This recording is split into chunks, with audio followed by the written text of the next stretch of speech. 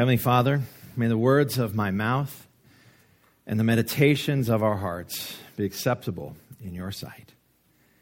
In Jesus' name we pray. Amen. The last couple of weeks, we have started a series in the letter of Titus. And the first week, I challenged everybody to read this letter once a day for the next 9 weeks. And I was so bold because it's only 2 pages. And I think many of you have taken the challenge on, and hopefully you are enjoying this little letter that Paul wrote to Titus a long time ago.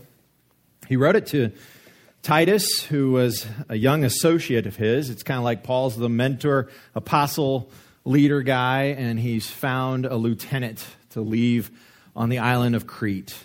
In fact, this picture of the lighthouse is from the Isle of Crete. It's in the Mediterranean. We actually have a map that shows us where it's at, but the person working the computer is talking to her mother, so...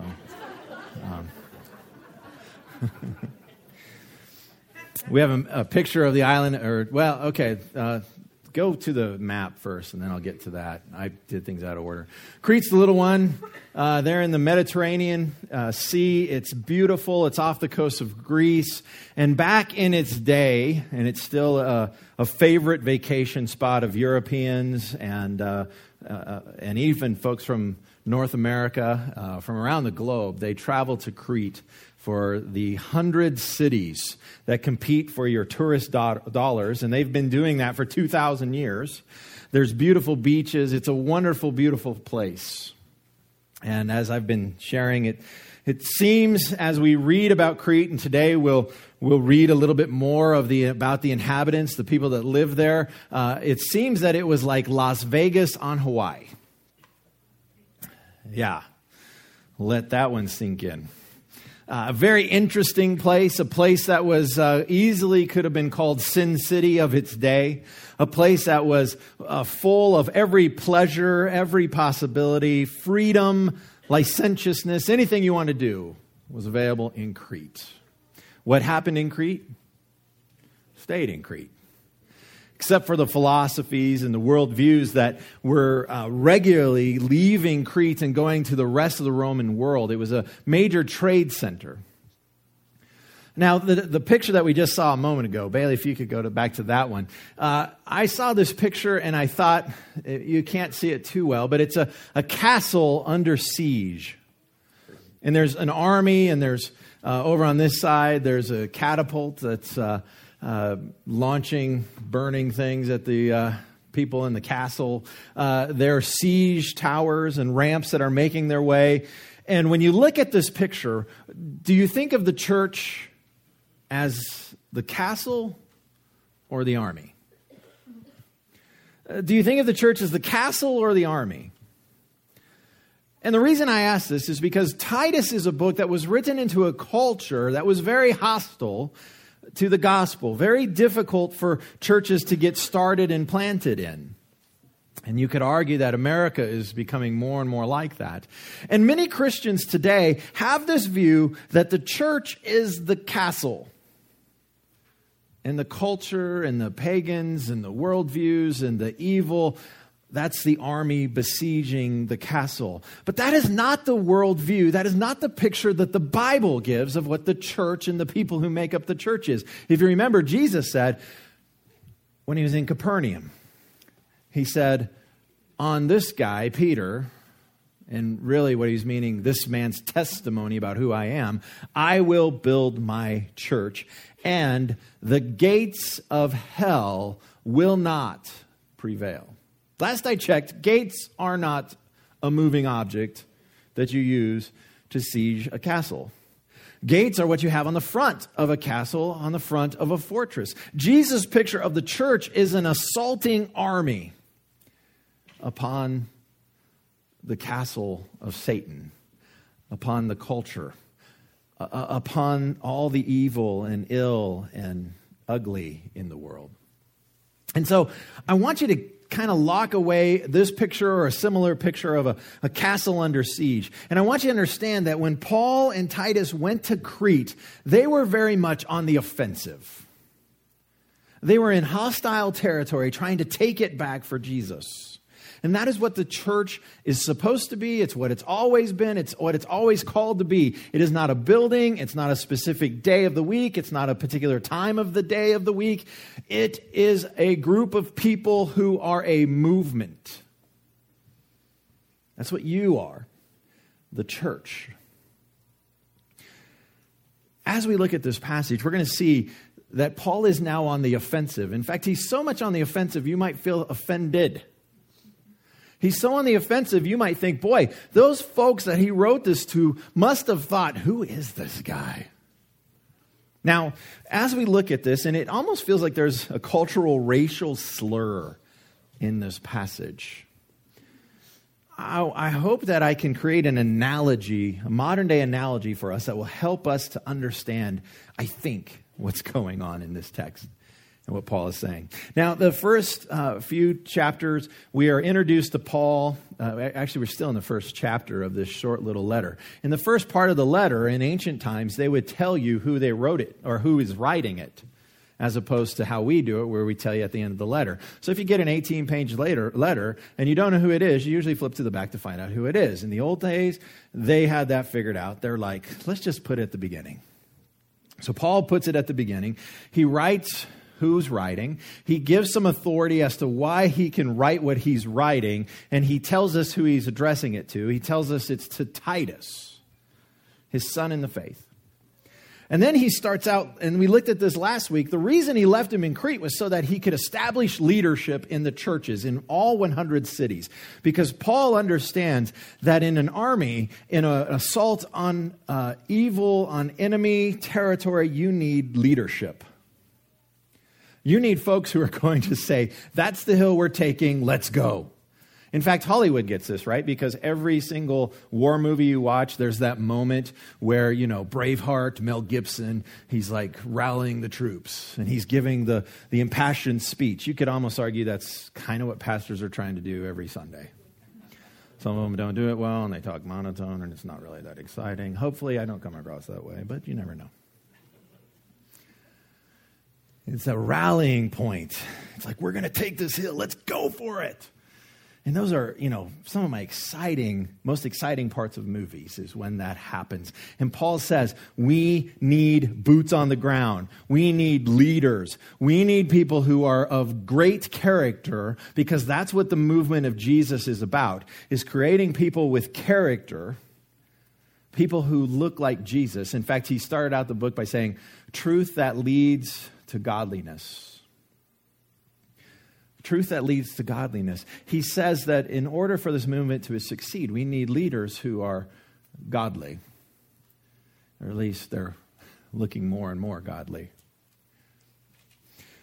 And then after this, at the very end of that phrase, at the end of that discussion, he says that they need to hang on to the trustworthy message as it has been taught, so that they can encourage others by sound doctrine and refute those who oppose it. And then there's this little word, for, in verse 10. And this is the passage that we're going to consider today, 10 through 16. For. And I want you to see that for is kind of a causal for. He is saying that they need to refute those who oppose it. Because there are many rebellious people. He's saying that the leadership needs to be able to refute wrong, boneheaded teaching. Why? Because there are many rebellious people full of meaningless talk and deception. Especially, now he's going to tell you who his big thorn in the flesh is here, especially those of the circumcision group. Now you might be thinking, that's an Old Testament word, has to do with cutting stuff, right? Yes, you're right. And you might be thinking, I don't think that's a big problem today. Those of the circumcision group being folks that need to be opposed. I don't think that's the problem in today's church, and you'd be right. But in Paul's day, it appears, and if you keep reading, he says they must be silenced because they are disrupting whole households by teaching things they ought not to teach, and that for the sake of dishonest gain. Just this past week in Christianity Today, there was a discussion about pastors and teachers of prominent churches who have used a company called Result Source to get their books on the New York Times bestseller list. And they've used this group, which the New York Times bestseller list only tracks individual purchases of books, not group sales, not big purchases. But what Result Source did was that they would buy like 10,000 or 20,000 books and make it look like they were individual book purchases. And so a pastor in Seattle, his name's Mark Driscoll, got into a little hot water because his book on marriage was on the New York Times bestseller list, and they used Result Source to help them get it there. And the question was, yeah, everybody does this, because a lot of people do this, but is it okay to do this? Is it a bit shady? And then it pushes the question even more. Why would you do that? Feels a tad mercenary, doesn't it? It doesn't seem like that's what a patriot would do. Well, they deflate footballs, but... sorry, that was the football team, not the...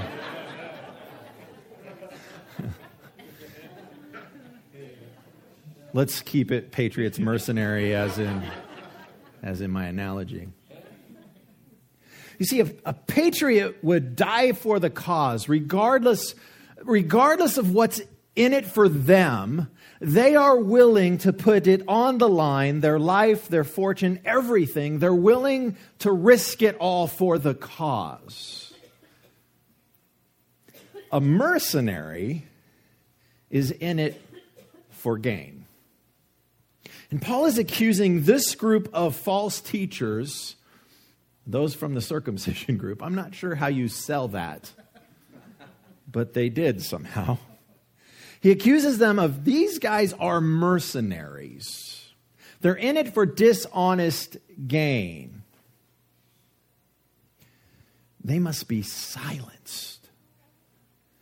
It's kind of a violent word Paul uses. It's like, choke them out. Get duct tape and put it on their faces. Moms, you know how that feels sometimes, right? I mean, it's like Paul is saying they must be stopped. They must be silenced. This is the rallying cry of this passage right now. And if you didn't know Paul very well, and if you're not a fan of Paul, I know some aren't, you come to this passage and you go, here's Paul being Paul again. Mean, cantankerous, nasty. How did he even get a church started? I don't even know if anybody personally liked this guy. I mean, when you read passages like this. And I think that as we read further, there's a little tongue-in-cheek going on. You see, one of the problems when you read somebody else's mail is you don't always know what conversations they've already had behind the scenes. You don't know if there was one of those little circle happy faces after he wrote some of this, that kind of like joking, LOL, right? You know. And besides, if you're a parent or a grandparent, you may not know what LOL means. My mom doesn't. We are trying to teach her. You see, it's difficult when you read an ancient letter to pick up on the emotions that are in here. So you can read it one way and it sounds like Paul is just really angry. Or you can read it another way and kind of, yeah, he's upset, he's frustrated, this needs to be stopped, but hey, you know, Cretans are. Now, let's see how we're going to read this. For the sake of dishonest gain, verse 12. One of Crete's own prophets has said it. Cretans are always liars, evil brutes, lazy gluttons. Yeah. Now, if your new pastor comes to Ray and says, well, one of your own prophets has said, folks in Ray are always liars, evil brutes, and lazy gluttons, you're probably not going to stand that minister for a long time. If he comes and says that about Yuma, then you might be like, yeah, we like this guy. Right? Right? Now, I'm not sure. Paul, I think, is he trying to offend all the folks in Crete that he's trying to win to Christ? That doesn't make much sense. I think that maybe what's going on is kind of like this ad campaign that they've been running for Vegas for a long time. In fact, 12 years. You see, if you remember, back in the 90s, they tried to clean up Vegas and make it family friendly. They tried to make it the next Magic Kingdom. And that's when they built like the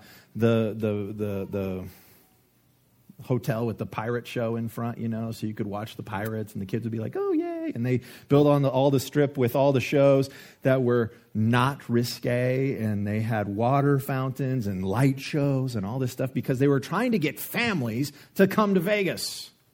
And then in about 2001, they realized this is not working. Families are still going to Disneyland. So they decided to embrace who they are. They decided to embrace the label of Sin City.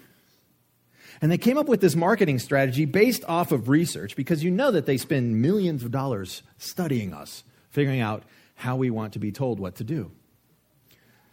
And this particular campaign, this particular research was saying that the thing that attracts people to Vegas is the freedom to be whoever they want to be, to do things that they would never dream of doing in Rayberry because there's gossip here.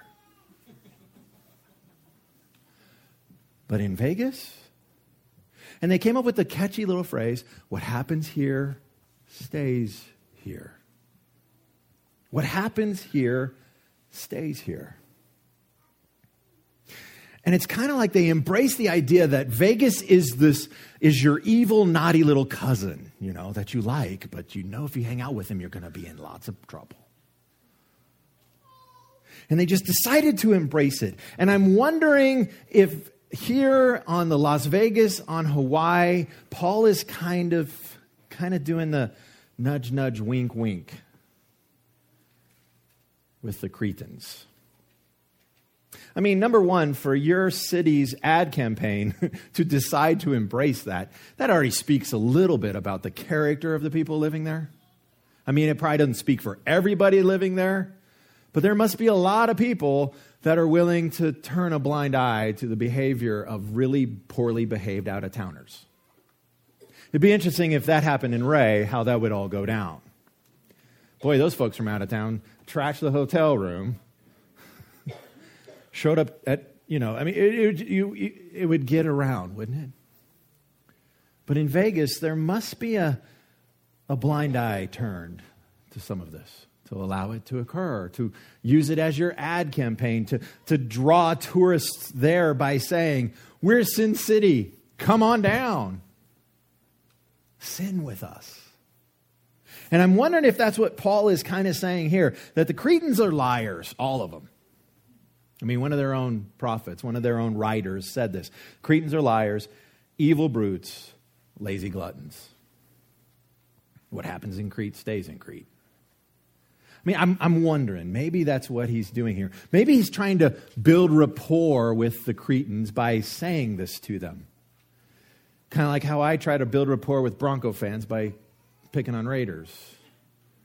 How I like to build rapport with folks from Ray by picking on Yuma. You see, my real rival is that man right there, Drew Lawrence. He went to Heritage. Nothing good comes out of Heritage. But if I tell you that, you don't care. But if I say Yuma, oh, yeah, right? And everybody, yeah, we can get all crazy about that. But if I say Heritage High School or Arapahoe High School, you're like, I don't care. Before him, it was Lynn Clapper. She went to Cherry Creek High School. I hated Cherry Creek High School. Lynn was okay. I think what Paul is doing is he's trying to build rapport somewhat with the new leaders in Crete by saying, you're going to have a really hard job because you're living in Sin City. I mean, because Cretans are all liars and evil brutes and lazy gluttons. And they're like, yeah, we know exactly what you mean. That's how the folks are around here. I'm wondering if that's what he's doing. And then he goes on.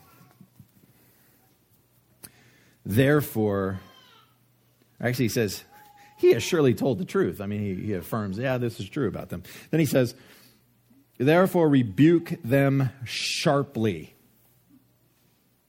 Rebuke them sharply so that they will be sound in the faith. The reason for the sharp rebuke is so that they might see the error in their way and come to have correct faith.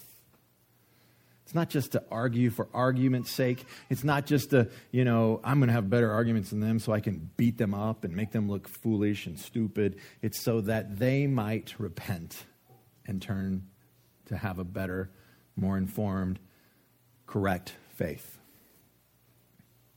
Sometimes Christians get caught up in that, don't we?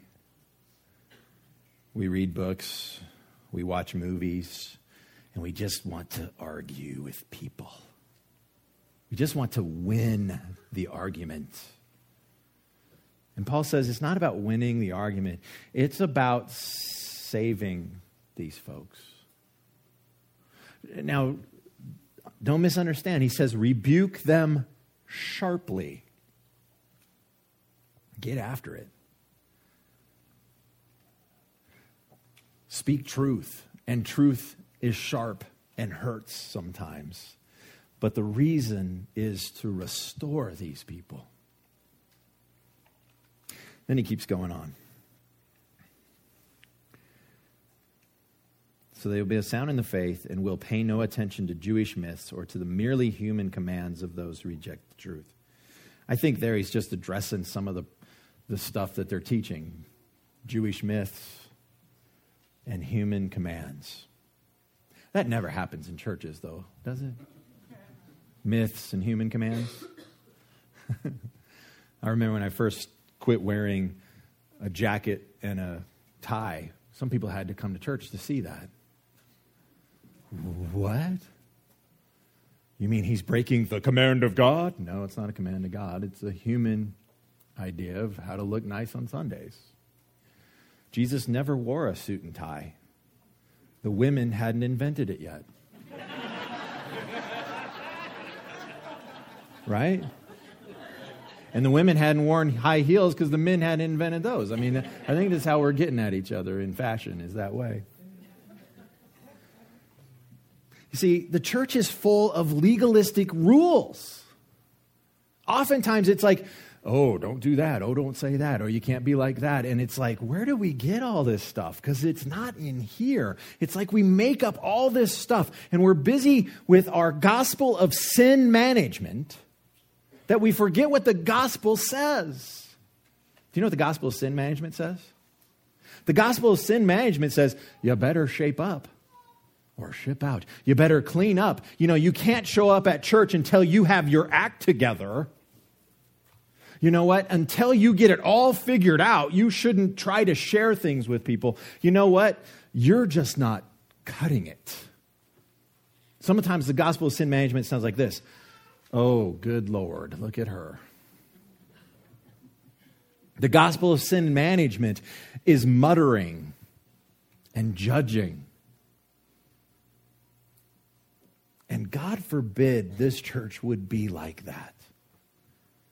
A church should be a place where freedom is exercised. See, that's the funny twist in this whole thing. Sin City is not freedom. The gospel and what Paul is bringing to Crete will bring true freedom to the people. Behaving however you want and getting away with a couple things one night or a couple nights or a weekend is not freedom. You are a slave to sin. I dare you not to do it again. And you will find that you keep returning to it. Because you need a supernatural power inside of you that enables you, that strengthens you, that guides you, that's transforming you to true freedom. And Paul says, don't get caught up in human commands. Sharply rebuke those who perpetuate human commands. It's actually one of my favorite things to do. And it's in the Bible. So I feel pretty good about that. Now, if we continue and read really quickly. To the pure, all things are pure, but to those who are corrupted and do not believe, nothing is pure. In fact, both their minds and consciences are corrupt. They claim to know God, but by their actions they deny him. They are detestable, disobedient, and unfit for doing anything good. Ugh. Ouch. Paul's on the warpath. Now, why? Why would he be on the warpath against some false teachers? Why would he be on the warpath against people who are busy peddling legalism, busy peddling human commands, busy talking about some secret Jewish myths? Why would this make him so upset that he rants and raves and says, the first order of business for your new leaders is going to be to sharply rebuke these people? Why would he get so upset? Maybe he really had a bad cup of joe this morning. And I think if we understand why Paul is so upset, it'll help us to understand why this passage is so important for the church today. I think one of the things that he's upset about is that it's undermining the very community of the church. See, one of the things I was wondering, what's the difference between a community and a crowd? What's the difference between a community, a group of people who are a community, like a community of faith, and a crowd? Well, the big difference between those is that the community has shared goals, shared ideas, shared vision, shared truths. A crowd just is there. It's just assembled. I mean, there's crowds that happen all the time, and half the time people don't know why the crowd is happening. Hey, there's a lot of people. Let's just hang out. And Paul is saying that these teachers are undermining the very foundation of the community. He takes it so seriously. In fact, it's really interesting because Christopher Hitchens was a prominent atheist. He died, I think, last year. He wrote a book that was called God is Not Great: Why Religion Poisons Everything.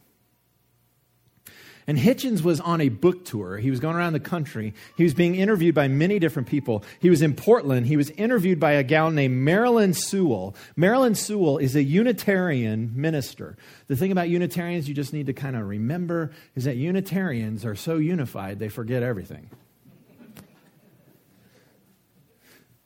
And she says this: the religion you cite in your book is generally the fundamentalist faith of various kinds. I'm a liberal Christian, and I don't take the stories from the Scripture literally. I don't believe in the doctrine of atonement, that Jesus died for our sins, for example. Do you make a distinction between fundamentalist faith and liberal religion? Now listen to Hitchens' answer. Because Hitchens understands this better than most Christians today. He says, I would say that if you don't believe that Jesus of Nazareth was the Christ and Messiah, and remember, this is an atheist, and that he rose again from the dead, and by his sacrifice our sins are forgiven, you're really not in any meaningful sense a Christian. That's an atheist, sharply rebuking a Unitarian liberal Christian. You see, Hitchens understands that there's a difference between a community and a crowd. And a community has a common faith, and it has a common understanding, and it has a common truth. And Paul is saying that in order to continue this, we have to rally around the faith, around the truth, around the essentials of our faith. You see, what Paul is telling us is that doctrine and truth matter. In fact, I had a seminary professor, and his favorite thing he told us was, what you believe about God is the most important thing about you. Now, I was in seminary, and I'm expecting to hear that. I've been out of seminary for nearly 16 years. And I believe that it's more true what he said today than when I first heard it. I really think that it is sinking into me that what you and I believe about God is the most important thing about us. I mean, just watch the evening news. That's what Hitchens was trying to say. What people believe about God, how they act out in this world is really important. Now, he chose to believe there was no God. And that was the most important thing about him. So what about you? What do you believe about God? What do you believe about the person of Jesus, who in the Scriptures claims to be God? What do you believe about the Holy Spirit and the idea that the Scriptures teach that the Holy Spirit, the very power that rose Jesus from the dead, resides in his people? What do you believe about God? And do you feel that it is something that if it is challenged, if it is undermined, heaven forbid, if I ever spoke heresy, it would need to be sharply rebuked? Do you believe that? See, Paul says that truth matters. And this is why this is so important today, because our culture is so busy saying, hey, whatever is true for you, man. It's like we're all from California all of a sudden. Whatever works, man, whatever works for you. Ah, dude. These are our brilliant philosophers now. Truth is relative, man, except for the saying that it's all relative. That's true.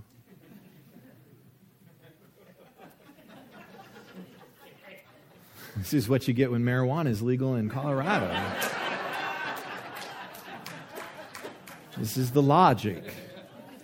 This came about long before that was legal. But is there truth or not? You see this in our politics. It's like average Americans are tired of thinking. It's like we just go, oh yeah, this guy's right, because in 30 seconds he convinced me that this person's evil. Seriously? I mean, watch political ads and just tell me if they encourage you to think deeply. Listen to most preaching today. Read most Christian books today and tell me, do they encourage you to think deeply? Do they encourage you to exercise your brain? You know that thing that God said, love him with it all. You see, we want it easy, and I'm right at the front of that line sometimes. You know, where does the Bible tell me how to deal with my 3 kids? Where does the Bible tell me how to deal with my wife? Where does the Bible tell me how to be healed from this problem in my life? Where does the Bible tell me how to make $10,000 quickly? Where does the Bible tell me? And we're busy flipping through it, looking at it as a dictionary or an encyclopedia or an answer book or a handbook. And it's meant to be meditated on and thought about and permeate us and change us. We want it quick and easy. You know, really, the worst invention for all Americans is the microwave. Because we just want it now.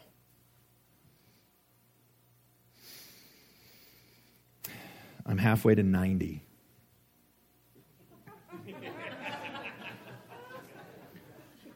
And my spiritual growth, none of it has happened quickly. It's all slow.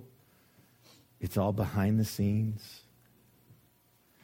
And it's all evident in how Paul wrapped up this passage. Doing good. Obedient. You see, sometimes the church is so interested in bodies, bucks, and bricks. Now, we don't pay much attention to the character of the bodies giving the bucks, sitting inside the bricks. And the scriptures say that the measure for a church is the character of the people. That is how I will one day be judged by God. That scares me. It's a lot easier to get a crowd than it is to form a community. May we form a community of faith around the essentials of the truth. May the Holy Spirit guide us in knowing what those essentials are. May we sharply rebuke those who stray. And now may the Lord bless you and keep you. May the Lord make his face shine upon you and be gracious to you. May the Lord turn his face towards you and give you peace. May God raise up godly leaders who guard gospel truth. Amen.